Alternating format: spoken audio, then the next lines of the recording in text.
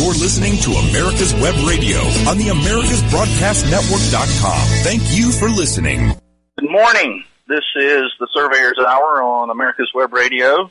I'm your host, Jeff Lucas. I'm a land surveyor and attorney at law. We'll spend the next hour talking about land surveying and land surveyors. As always, your questions and comments are welcome. You can send them to Jeff at AmericasWebRadio.com. And you can find out more about me on my personal website at www.lucasandcompany.com.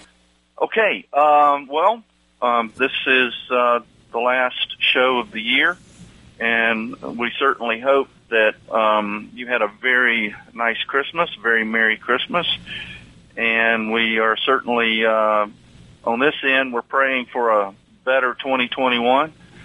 Better than 2020 was, that's for sure. So let's hope for that, and we'll get back to what we've been talking about over the last couple of episodes to kind of wrap this year up. I wanted to kind of step through a program that I have that's called a new practice model, and we've been doing that for the last two episodes. I want to try to wrap it up here today, so I won't get too try not to get too long-winded or go down too many rabbit trails.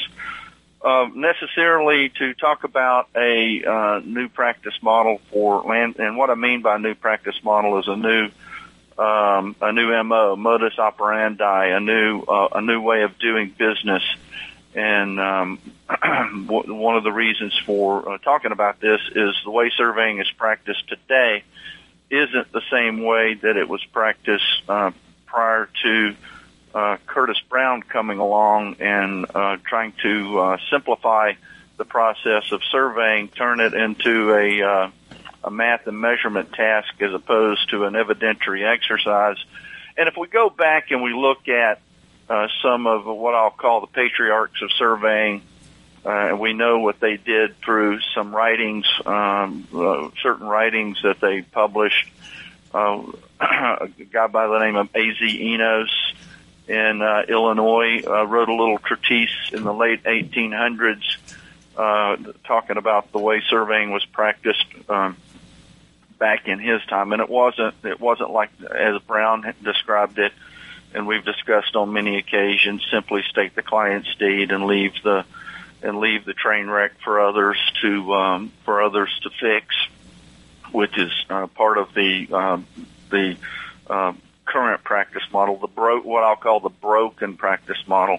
We can also look at early writings of Frank Emerson Clark, who was not a surveyor; he was a title attorney, and his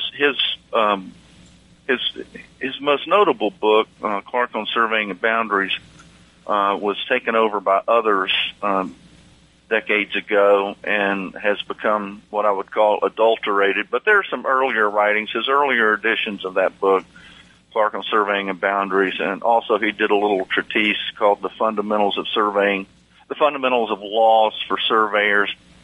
He did that little treatise in 1939, and he was describing a different way of practicing. A.C. Mulford, who wrote a little book, a little treatise called, let me see if I can find it over here on my bookshelf. It's called Landmarks and Boundaries, I believe, copyright 1912. Where is that book? It's a little book. It's not very thick at all. Boundaries and Landmarks by Mulford. I'll call it a treatise as opposed to a book. It only has 89 pages. And he described surveying completely different than the surveying practice of the day was completely different than the way we seem to practice it today, although I'm hopeful that some are abandoning the current practice model because it's not doing us any good. Also, Hodgman out of Michigan, and I'm looking for Hodgman's book. And Hodgman out of Michigan wrote a book on sort of a surveying manual, but in it he has a chapter on the legal aspects of surveying. And he was out of Michigan, and I'm not finding that book right at this moment, but here it is. Land Surveying, F. Hodgman. He was, his copyright on his book is 1913, so obviously he was practicing in the late 1800s as well, and he describes having meetings with the landowners. Both him and Mulford, Hodgman and Mulford, describe in some detail actually what we would call today is arbitration. Not arbitration, mediation. Arbitration is different than mediation. Although they called themselves arbiters, they were describing what we consider today to be alternative dispute resolution. So they were solving people's problems before they ever went to court. And we probably have a few quotes out of these publications that we're going to get to here in a little bit. But even more recent authors, columnists, whatever you want to call them. Let's see, Williams and Onsred, they wrote a treatise in I guess it was an article for the American Bar Association's Real Property and Trust section, what every attorney should know about surveys. And they talked about the same type of issues, the surveyor being a type of a judge, and what I would consider to be an equity judge, not a law judge, because obviously surveyors cannot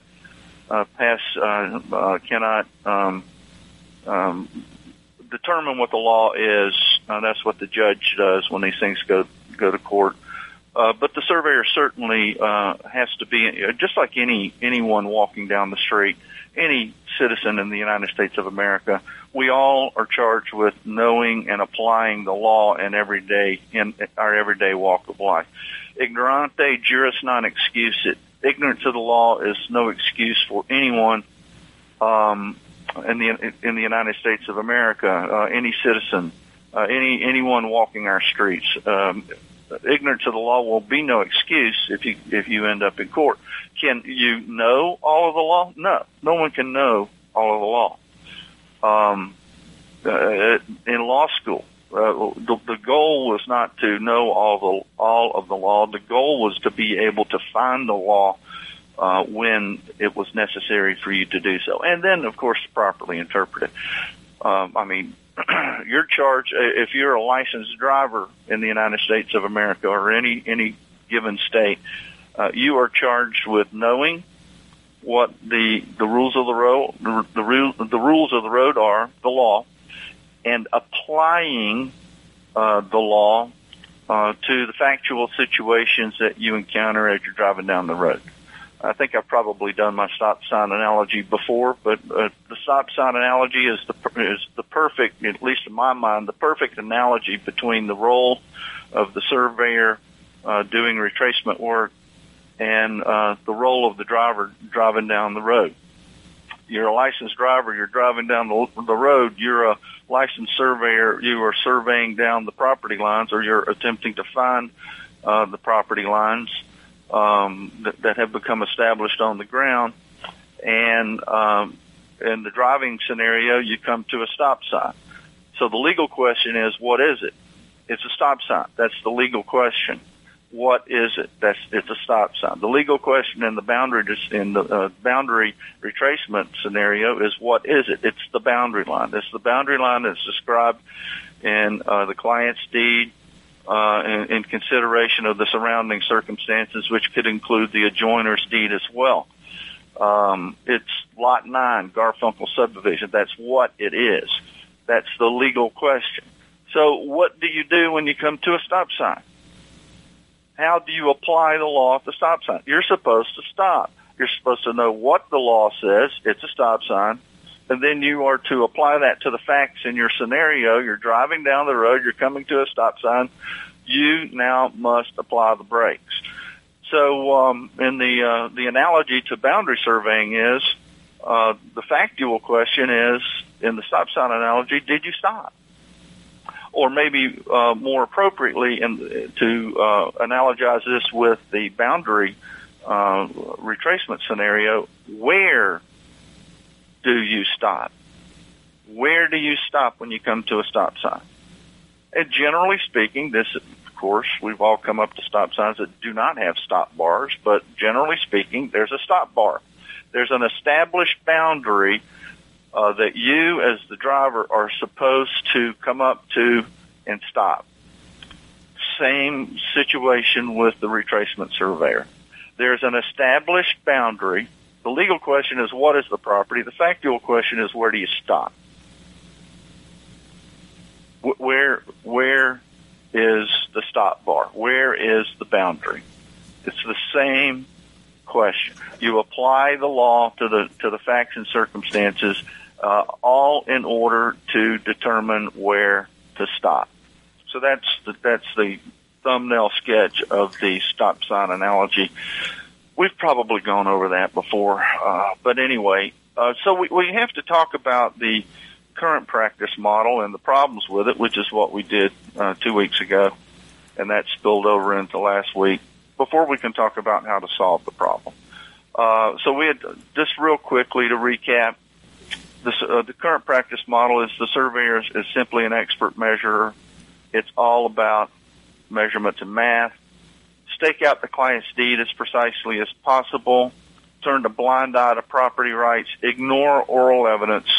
That is the evidence of the landowners on the scene or others with information about the location of the property lines. Surveying is practiced as a belief system and methodology. We discussed that as well. Surveyor can only find problems, can't solve them. That's a big problem moving forward. We've got to be able to bring real solutions to people instead of just finding their problems. If all we can do is solve problems, eventually the surveyors become the problem. The surveyors are the problem. And then we leave the problem solving to the real professionals, attorneys, judges, others.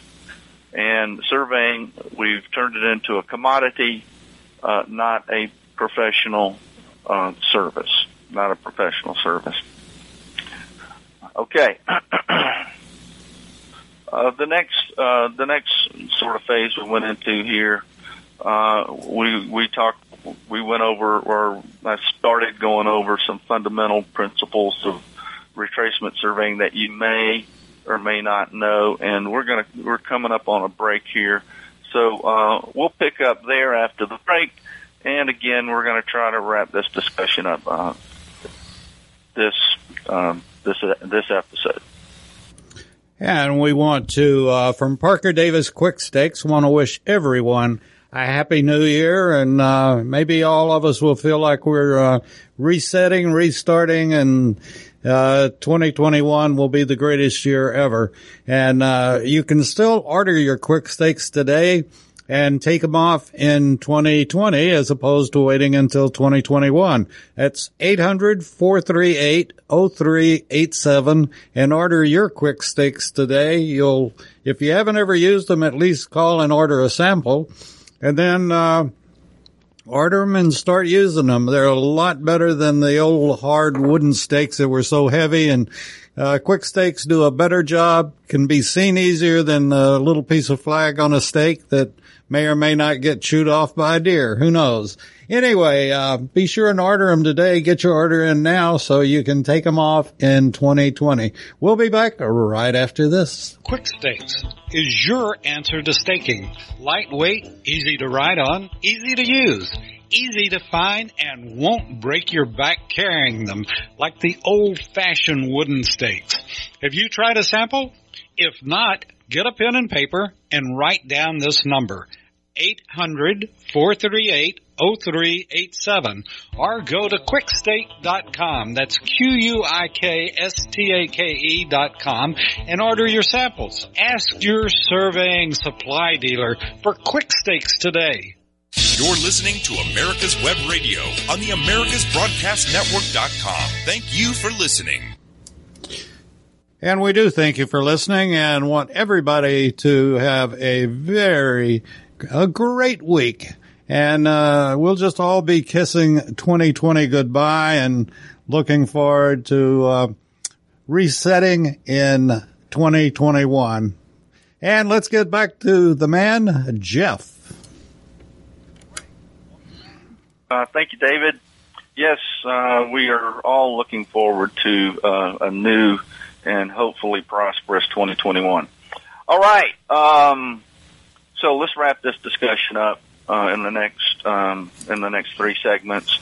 Where we sort of left last week was talking about 10 principles of retracement surveying, which we may or may not know, and that's going to set the stage for talking about how we can change the practice model to one that is more beneficial to the landowners we serve and to the land surveying profession as a whole. Because the current practice model is broken, it's not sustainable. Eventually, if that's all we can do, if all we can do is stake out the deed and put the math on the ground, what are we doing in dirt space that can't be done in paper space? And I mean GIS, Geographic Information Systems. They're in almost every county courthouse across the country at this point in time. They're doing the mapping for the tax assessor.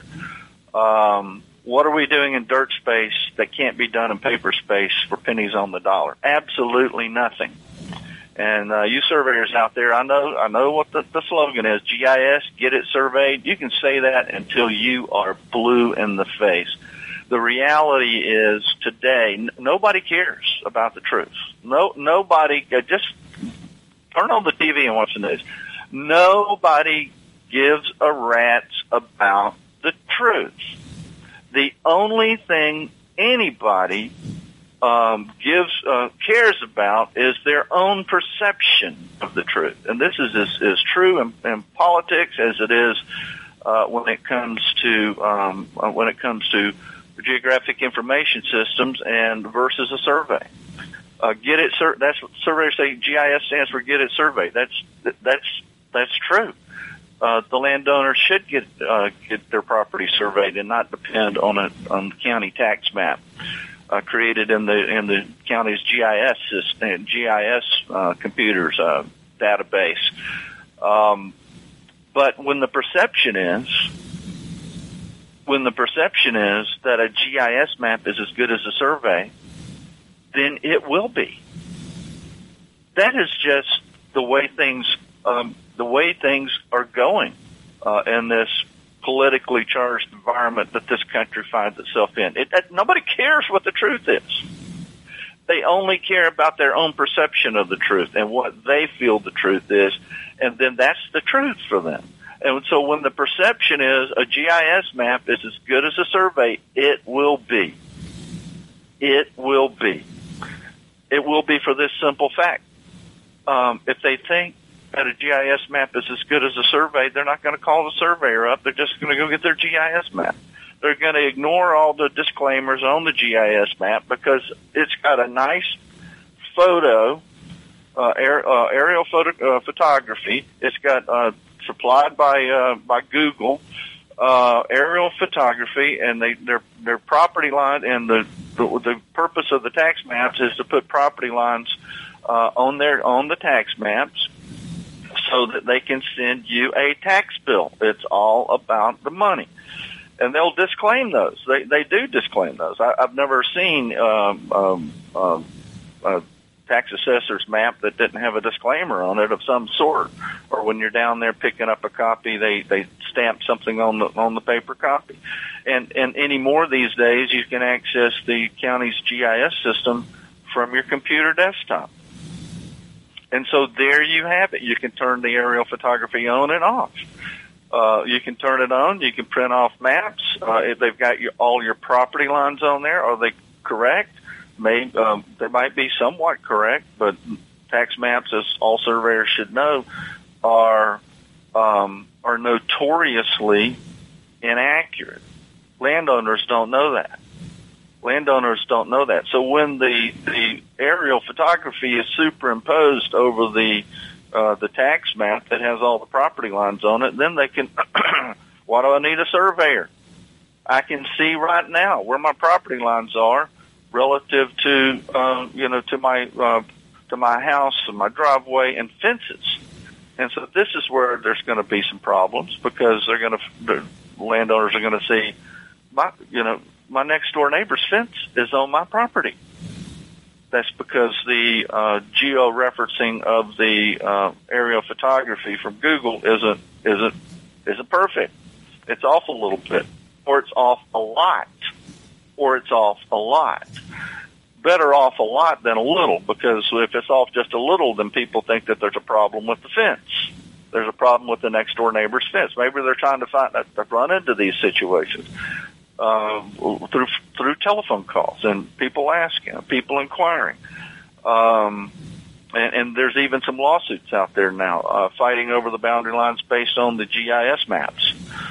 So that's all happening. That's all happening right now. So if the land surveying profession is going to survive as we know it, as we know it right now, the land surveying profession, the only reason we're licensed as land surveyors, which is the protection of the property rights of the people of whatever state you're licensed in. Land surveyors are the only people licensed and sanctioned by the state in the first instance, before there's a lawsuit, before there's a judge that has subject matter jurisdiction and in personam jurisdiction over the parties, and then the judge can determine where those property lines are located on the ground, but not until then. Until then, the only people licensed and sanctioned by the state to do that work is the licensed land surveyor. So the question is, moving forward, the question for the surveyors is, are you doing that job? Are you locating people where where their property lines have become established on the ground? And when you do that, a well-reasoned opinion on the only question you have, Mr. Surveyor, you don't have the legal question. What is it? It's a stop sign. You've got to know the legal question. It's Lot 9 Garfunkel subdivision. You have to apply the law of boundaries to your determination of where those property lines are located on the ground. And when you have done that, Mr. Surveyor, when you have rendered this is an evidentiary, retracement surveying is an evidentiary exercise. It's not a math and measurement problem. When you have done that, you have done nothing less than identify the limits of ownership. You've done nothing less when you've applied the appropriate boundary law principles to the facts on the ground, facts and circumstances as you find them on the ground. You accept those monuments. It's Lot 9 of Garfunkel subdivision. The subdivision was monumented. You accept those monuments. Lots are supposed to be 100 feet wide and 150 feet deep. They're not 100 feet wide. They're not 150 feet deep, at least not precisely. But you hold those monuments, those original monuments that were set and relied upon and where the property rights attached, then it doesn't matter if that lot is 95 feet wide and 145 feet deep. In actuality, on the ground, what the property is will not change. When you accept that monumentation that represents the true and correct corners, you've done nothing less than to identify the limits of the ownership. And the ownership plat says it's supposed to be 100 feet wide. It's not 100 feet wide. It's 95 feet wide. It's not 150 feet deep. It's 145 feet deep. That's somewhat irrelevant because the measurements always, this is a rebuttable presumption. We've talked about presumptions and inferences before. The rebuttable presumption is but it is the law going in, is that the monuments, that the measurements give way to the monuments. And that is why when the surveyor has rendered a well-reasoned opinion on where the property is located on the ground, that is nothing less than an opinion on the limits of ownership. And that's another point that just surveyors still can't get into their mind, can't wrap their idea around. And I haven't seen one in a while. I'll be honest with you. I don't read some of the other surveying magazines other than POB, the one I write for. I know I should be, just to expand my horizons, but I still every now and then see someone writing an article about how surveyors do not determine ownership. And that could be for a couple of different reasons. One, surveyors do not determine ownership. But as a result of, number one, it doesn't really matter who owns the property. From a boundary determination standpoint, who owns the property is irrelevant. So, yes, surveyors do not determine who owns what. But as a result of a properly conducted retracement and then a gathering and evaluation of the evidence, and then rendering a well-reasoned opinion, applying the appropriate boundary law principles, the surveyor, in essence, as a result of the survey, has identified the limits of that ownership, whoever owns that property. So yes, surveyors do determine the limits of ownership, but some don't, because they're not actually doing a retracement survey. They're driving pins in the ground to match the geometry or the dimensions in the deed, and that's not a determination of ownership. That's what we call a cluster, and that's one of the reasons why.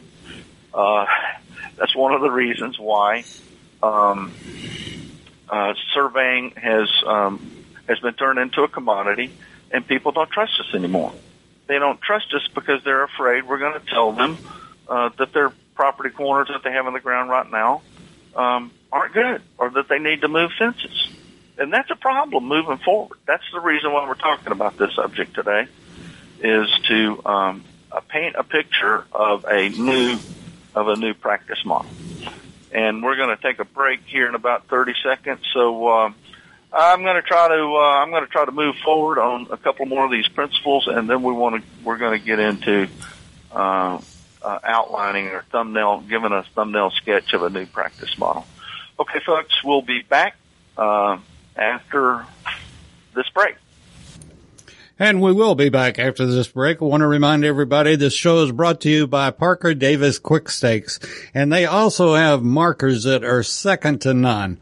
Everybody loves their markers. Go to www.quickstake.com, Q-U-I-K stake, S-T-A-K-E.com, and take a look at all they've got. They've got a number of other things that I'm sure you'd be interested in. And also, want to remind you, get that order in now and you can write it off in 2020.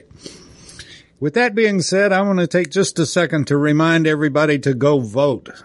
If you're living in Georgia, this election can keep us from socialism and or communism in the future. And I'm serious as a heartbeat. The two Democrats want nothing more than to turn the United States into a socialistic country. And we just can't afford that. And the Reverend Warnock, I don't see how he calls himself a reverend when he believes in killing babies. And he's the biggest bunch of bull to call himself a reverend and then want to go out and kill babies with pro-choice.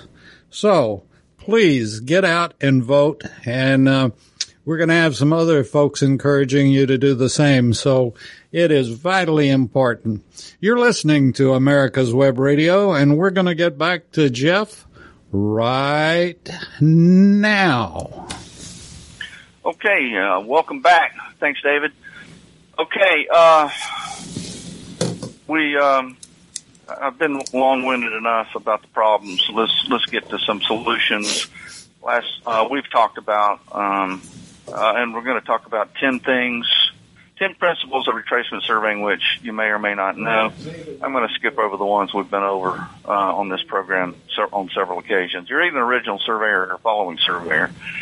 That is just the fundamental principles of surveying. You're either an original survey when it comes to property boundaries, when it comes to the core issue of surveying.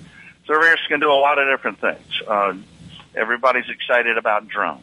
Surveyors are getting into drones. That's fine. That's just a tool. It was GPS. 20, 30 years ago. Everybody was getting into GPS. GPS is just a tool. Remotes, other remote sensing devices like LiDAR, aerial LiDAR, stationary LiDAR, these are just tools. Anybody can use the tools. There is no monopoly on the tools. You cannot regulate who can use the tools.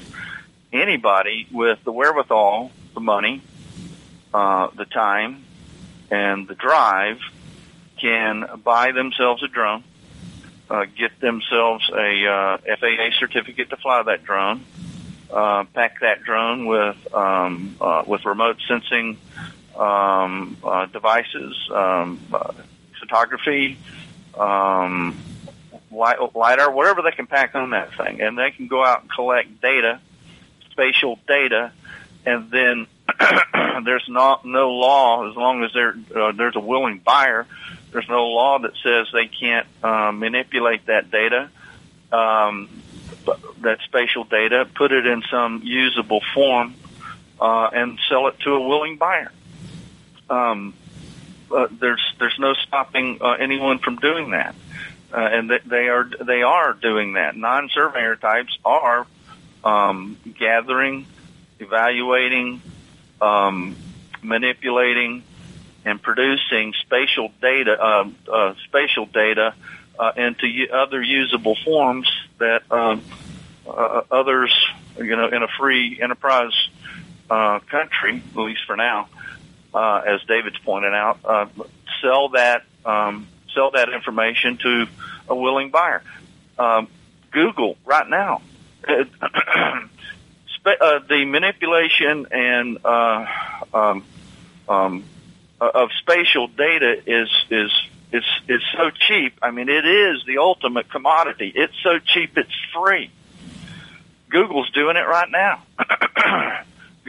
All you need is to go to a public library, get on Google Earth, and you have spatial data. You have aerial photography. You have you can derive distances from it. You can derive elevations from it. You've got spatial data, and not only that, you can go down to man on the street, where Google has driven down our streets, our public streets and byways and highways, and you can see just what property looks like. It looks like, and the terrain, the whole 9 yards, without ever leaving your computer monitor, and that's absolutely free. But you don't even have to own a computer. All you need is a library card. And if you're so poor you can't get a library card, I think they give them away to you. So you can go down to the public library and you can. That is the ultimate. We've talked about last week. We were talking about what's a commodity. What's the hallmark of a commodity? The hallmark of, as opposed to a professional services, the hallmark of a commodity is the service provider is totally irrelevant. The only thing that's relevant is the price. So if a surveyor is going to charge me for spatial data, all spatial data is equal to me. GIS is as good as a survey, so I'm just going to go get the GIS map. And I'm going to cut the surveyor out because the surveyor's just charging me. The surveyor's ripping me off by wanting to charge me for spatial data information. And that's just what a boundary survey is. It's spatial data information. It is where are the property lines in relation to where they're supposed to be on the ground, according to the title documents, and my occupation, my house, my farm, my fence lines, et cetera, et cetera. It's just spatial data that's produced into a map form, generally a two-dimensional map that gives spatial relations between certain identified points. So that's all a boundary survey is. So you're either there's only two fundamental principles of surveying. You're either an original surveyor or you're a retracing surveyor. Original surveyor, laying out brand new lines for the very first time. Retracement surveyor, is finding where the lines have become established on the ground already. And herein lies a big problem for the land surveying profession moving forward. It's called the first surveyor concept. And this is pure surveyor mythology. This is practicing mythology here. What happened here was, we're not going to spend a lot of time on the details of the case, but what happened was, so we have two fundamental principles of surveying. I'm an original surveyor laying out brand new lines for the very first time for a common grantor. That's a math and measurement task. Or I'm a retracement surveyor, and my only function is to find where the lines have become established on the ground. Sometimes referred to as following in the footsteps of the original surveyor. But not every piece of property in the United States has an original survey in front of it, or at least not conducted by a surveyor. The landowners themselves may have laid out the property lines, and when their bona fide rights attached, then those are the property lines. So the true, in the true sense of the word, retracement surveying is finding where the lines have already become established on the ground under the law and equity. That's retracement surveying. That's the only reason society needs us. Where are the property lines? We know what the deed says. We know what GIS says, but that's not the question. Where are the true and correct property lines? That's the question. Well, surveyors didn't like that. And this is in the era, in what I'll call the Brown era, or could be error as well, from the early 1960s to I'm going to say 10, 20 years ago. The idea was that we don't have to do all that retracement survey work. We don't have to do all that. That stuff's too hard. Just go stake the client's deed. But that created a problem.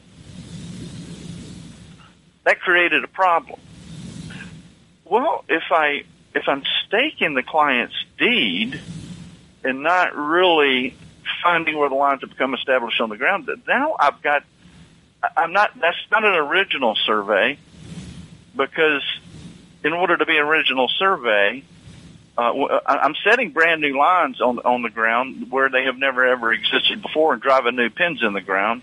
So but it can't be an original survey because I don't have unity of ownership. The next door, I'm not doing a new subdivision. All the neighbors surrounding my client aren't joining in to reconstitute the location of their property lines. So I can't call it an original survey. But I'm really not doing a retracement. So what am I doing? Well, they came up with, the surveyors, and we can tell you, you'll know who shortly, I think, came up with this first surveyor concept.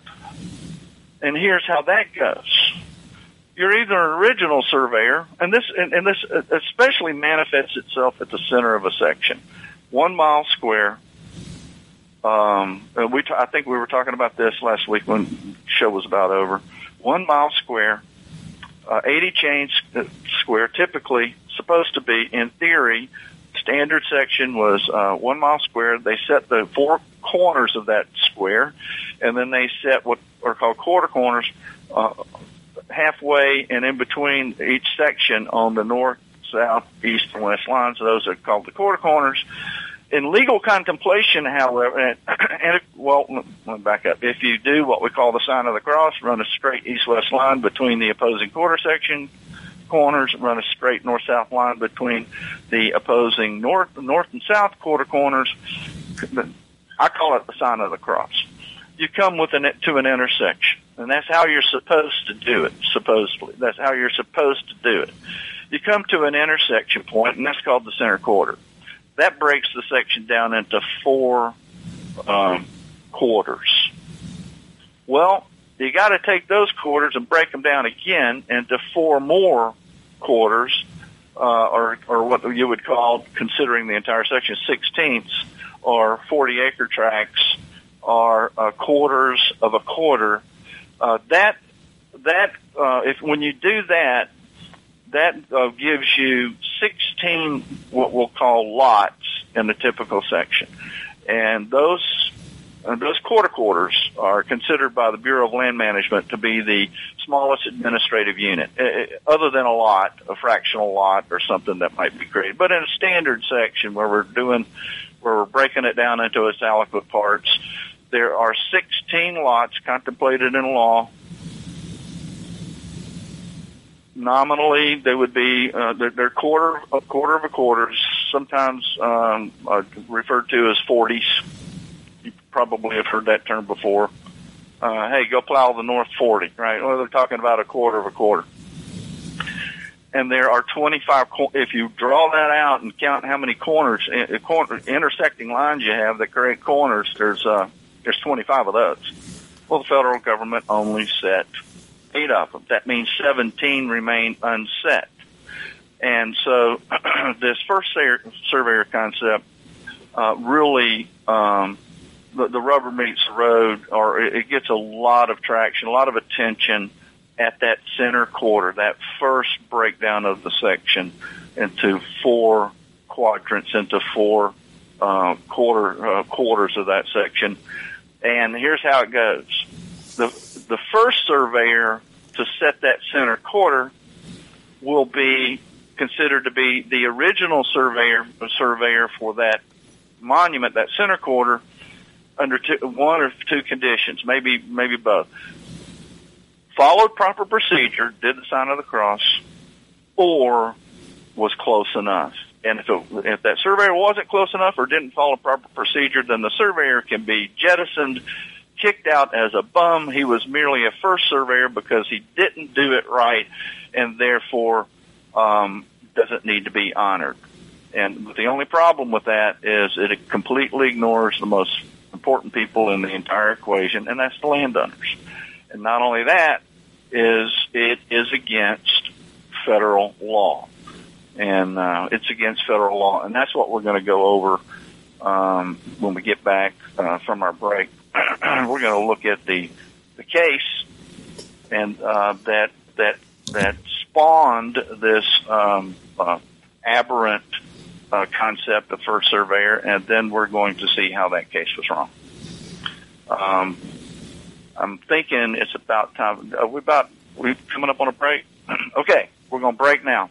See you after this. Quick Stakes is your answer to staking. Lightweight, easy to ride on, easy to use, easy to find, and won't break your back carrying them like the old-fashioned wooden stakes. Have you tried a sample? If not, get a pen and paper and write down this number, 800-438-0387, or go to quickstake.com. That's QUIKSTAKE.com and order your samples. Ask your surveying supply dealer for Quick Stakes today. And again, I'm pleading with you to go out. If you're in Georgia, go out and vote. This is do or die time, folks. We can't let the Democrats hold both the White House and both houses of Congress. We have to have some kind of checks and balance, and the only way we'll have it is if we continue to control the Senate. So get out today, tomorrow, before the 5th of January, and vote. It is so important that you take this opportunity and vote. With that being said, also give Parker Davis a call, 1-800-438-0387, and order your Quick Stakes today. That way you can write them off in 2020 and not have to wait until 2021. You can expense them now and use them next year. So with that being said, let's return to Jeff and finish the story. All right. Thank you, David, and welcome back. Obviously, folks, I'm not going to wrap this up this episode because I want to finish talking about this first surveyor concept, which is a huge problem for the land surveying profession. And here's where it's articulated. And again, the first surveyor concept being there's another type of surveyor. There's an original surveyor working for a common grantor. That's a math and measurement task. There's an retracement surveyor finding where the lines have become established on the ground, and then there's this other guy or gal who isn't either an original surveyor or a retracement surveyor. He's the one who didn't follow proper procedure and therefore doesn't have to be honored, or didn't follow proper procedure, or didn't get close enough. So this bum can be kicked out. So this gives us cover for not doing a retracement survey. So if you go out, let's just put this in a subdivision context. What I was talking about before, Garfunkel subdivision. Okay, the lots were all laid out at some point in time. Let's take it back it was done in the 1950s. Okay, and the lots are all supposed to were 100 feet wide by 150 feet long deep, and the surveyor had a chain, a 200-foot chain that was 5 feet short. Didn't know it. The entire subdivision got laid out with those lots that were supposed to be 100 feet wide. They were all 95 feet wide. So, being 150 feet deep, they're all 145 feet deep. So that guy who laid out, you would presume it would be a guy back in the 1950s or 60s. That surveyor is not the original surveyor, even though that's the surveyor who did the plat and laid it all out. Can't be the original surveyor because he didn't get it right. The lots are not 100 feet wide and they're not 150 feet deep. So this bum can be kicked out, and now I can come in. He was just the first surveyor and didn't get it right, so therefore he's a bum. Doesn't matter what the people think. So now I'm going to go out there because I am a deed staker, which was what Brown advocated, and I'm going to set things right. So I find a starting point somewhere. You got to have a starting point. You got to start somewhere. And I'm going to lay that lot out 100 feet wide and 150 feet deep. The only problem is, now everybody on all sides of me is, all sides of my property I'm surveying. They're now all encroaching. But that doesn't matter. That's how the first surveyor concept works. And so it happens at the center quarter. You go to the center quarter, you're working in a section, you're surveying, let's just say you're surveying a 40-acre tract, a quarter of a quarter. You're surveying the northwest quarter of the southeast quarter of the section. That implicates the center corner. Matter of fact, the center corner is one of your corners. And so now with GPS, of course, I can go pop the quarter sections on the east and west boundaries of pop them, tie them in with my GPS on the east and west boundaries of the section. I'll go to the north and south boundaries of the section, find some locally accepted quarter corner up there. I don't have to prove anything relative to original positioning. That's never discussed, and that never happens in most cases. Nobody's finding the original corner positions that they can prove. In some cases, I guess. So that's a little bit of hyperbole. But here in the southeast, nobody's finding the original section corner. So they're going and finding locally accepted quarter corners at the north and south and east and west. And now they're doing a mathematical sign of the cross. They're calculating the intersection of those two lines. And lo and behold, the monument that's sitting out there that everybody is in love with, everybody likes, and everybody accepts, the fences are all going to it. It's 70 feet off. It's 70 feet off. Obviously, whoever set that monument, in most cases, especially down here in the southeast and other areas of the country, we don't know who that person was. There's no record of it. All we know is that the monument isn't at the sign of the cross. All we know is the monument isn't close enough. And sometimes when Dykes versus Arnold, Oregon case, sometimes if we do know who said it, we know that they didn't follow proper procedure, so that guy's a bum. And so he has to be kicked out. And that new center quarter has to be set following proper procedure, the sign of the cross. For you landowners who are out there listening to this, you're probably thinking to yourself, how in the world can surveyors be so stupid? if you're a surveyor out there, you're either in one of two camps. You're like, yeah, that's how you do it, or no, that's totally idiotic, because who's left out of the equation? This is so narcissistic. It's basically saying only what the surveyor matters. Only what the surveyor does matters. It totally ignores the property owners who've been there on that center quarter for 20, 30, 40 years, accepted it, made their improvements to it, have glommed onto it, have blessed that monument. Their property rights have attached to those lines. And now the first surveyor concept says you go out there, and if proper procedure wasn't followed, then now you've got to set a new center quarter.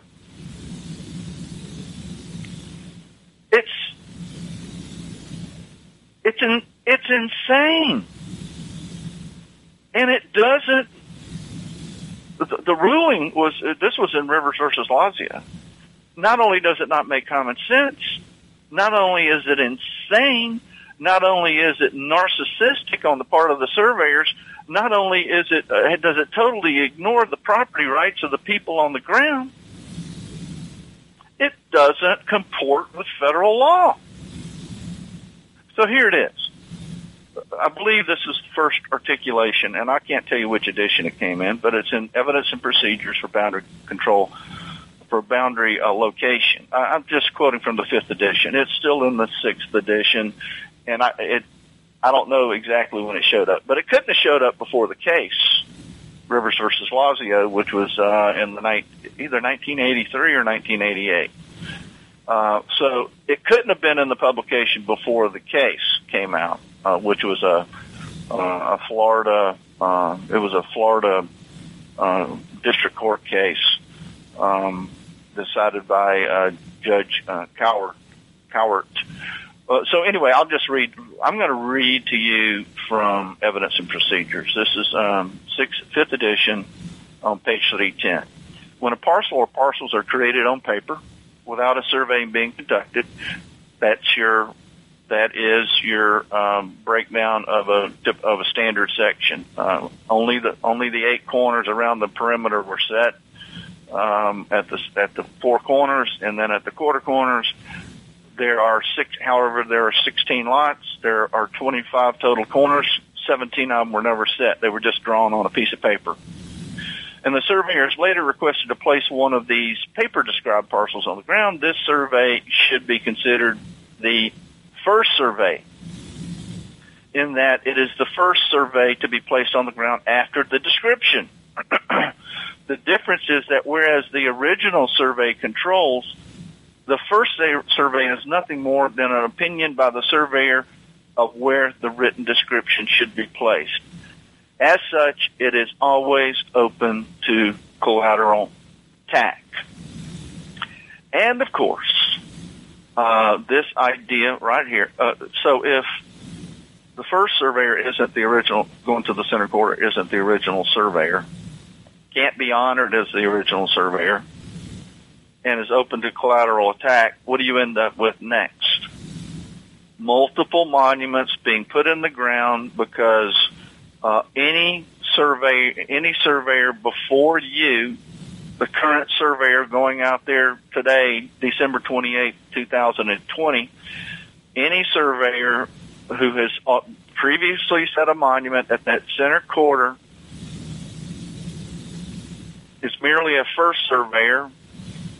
And if I deem that any of those monuments are not a true representation of proper procedure, then I can drive in a pin of my own.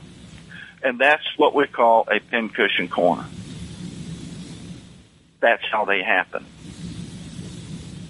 The pincushion corner is probably going to be the death of surveying as we know it, because people are eventually going to get tired of surveyors putting monuments in the ground and telling people, in essence, they need to move their fences. And here it is. Robillard, Wilson, and Curtis Brown's name is still on the book, even though he passed away, I believe, back in the late 1970s, early 1980s. So anyway, there it is, first surveyor concept. Now here's the problem with it. Let's go to federal law.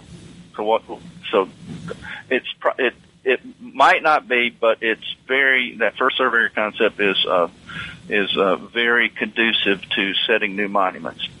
All right, so the BLM manual does not support the first surveyor concept. And what is the BLM manual? It's written by the Bureau of Land Management, part of the Department of the Interior. Like the IRS, the BLM is the official interpreter of federal land law. And here's what the manual sets.